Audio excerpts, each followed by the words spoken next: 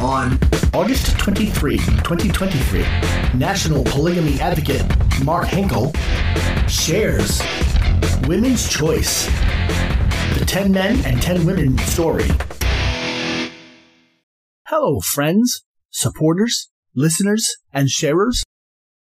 2 weeks ago, in episode number 282 of August 9, 2023, I shared and declared what is unfair.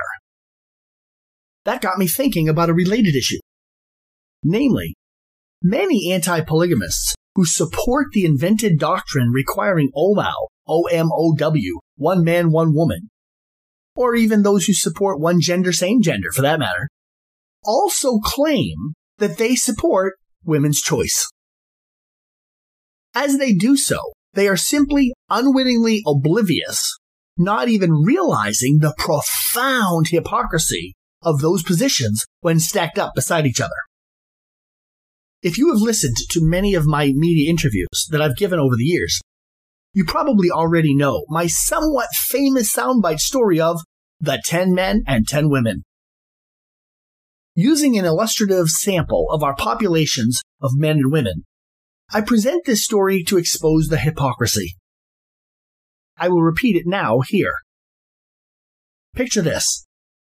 There are 10 men and 10 women. And 9 of those men are jerks. Enforced OMOW, O-M-O-W, one man, one woman, has oppressed and taken away the free choice of 9 of those women. Those 9 women either have to settle for one of those remaining jerks or go without men completely. By such a tyrannical law, those other 9 women are deprived from having the actual choice of a good man whom they would prefer to marry. So much for women's choice. But now look at what happens when you allow women the actual free choice of UCAP, UCAP, unrelated consenting adult polygamy. When all the women know that they now do have the free choice to choose that one good man, many will consider it indeed. As Dr. Joyce Brothers said on December 22, 1994, on Bill Maher's show on the Comedy Channel called Politically Incorrect, she said, "Polygamy is not as bad as you think. I'd rather be the third wife of a good man than the only wife of a jerk." Exactly. But then consider what happens.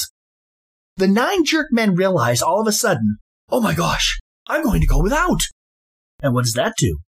It incentivizes the jerk men to grow up, to stop being jerks, to become better men that the women will want to choose. And then what happens? There are suddenly more of the better men for the women to choose. And so it all equilibrates anyway. And it's good for women getting better men. Maybe a couple of the good men marry more than one woman who each choose them. Many others will still only marry one who will choose them, now that they've become good men. Maybe a couple men choose each other, and maybe 1 or 2 men either choose to refuse marriage or perhaps choose just to stay a jerk. So it is so obviously clear. By using big government marriage control to legally impose a marriage to only one, it forces what I call marriage Marxism. It makes the cry that would make Karl Marx himself proud, declaring, "One for each, so that each might have one." That terrifying notion of marital socialism redistributes the good women to the jerk men. Again, so much for women's free choice. Instead, however, by abolishing big government marriage control, which means allowing UCAP, UCAP, unrelated consenting adult polygamy, it not only gives women the actual free choice of the better men, but it also incentivizes the growth of jerk men to strive to become better men for the women to choose. It's a win-win-win all around.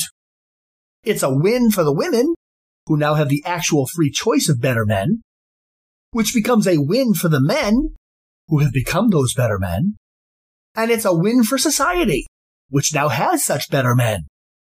Win, win, win indeed. So the next time you hear some anti-polygamist who claims to believe in the free choice for women, be sure to share with them this story of the 10 men and 10 women. You might very likely help them see the profound hypocrisy too. And who knows, maybe after that, they might help us spread the word too. We could certainly hope anyway, right? And if they do, that is really how they can help women's choice. Indeed, UCAP, UCAP, unrelated consenting adult polygamy, certainly does help women's choice. Now you know, and you can also share the story of the 10 men and 10 women. So with that, I once again say, thank you for celebrating, supporting, listening to, and sharing the National Polygamy Advocate podcast.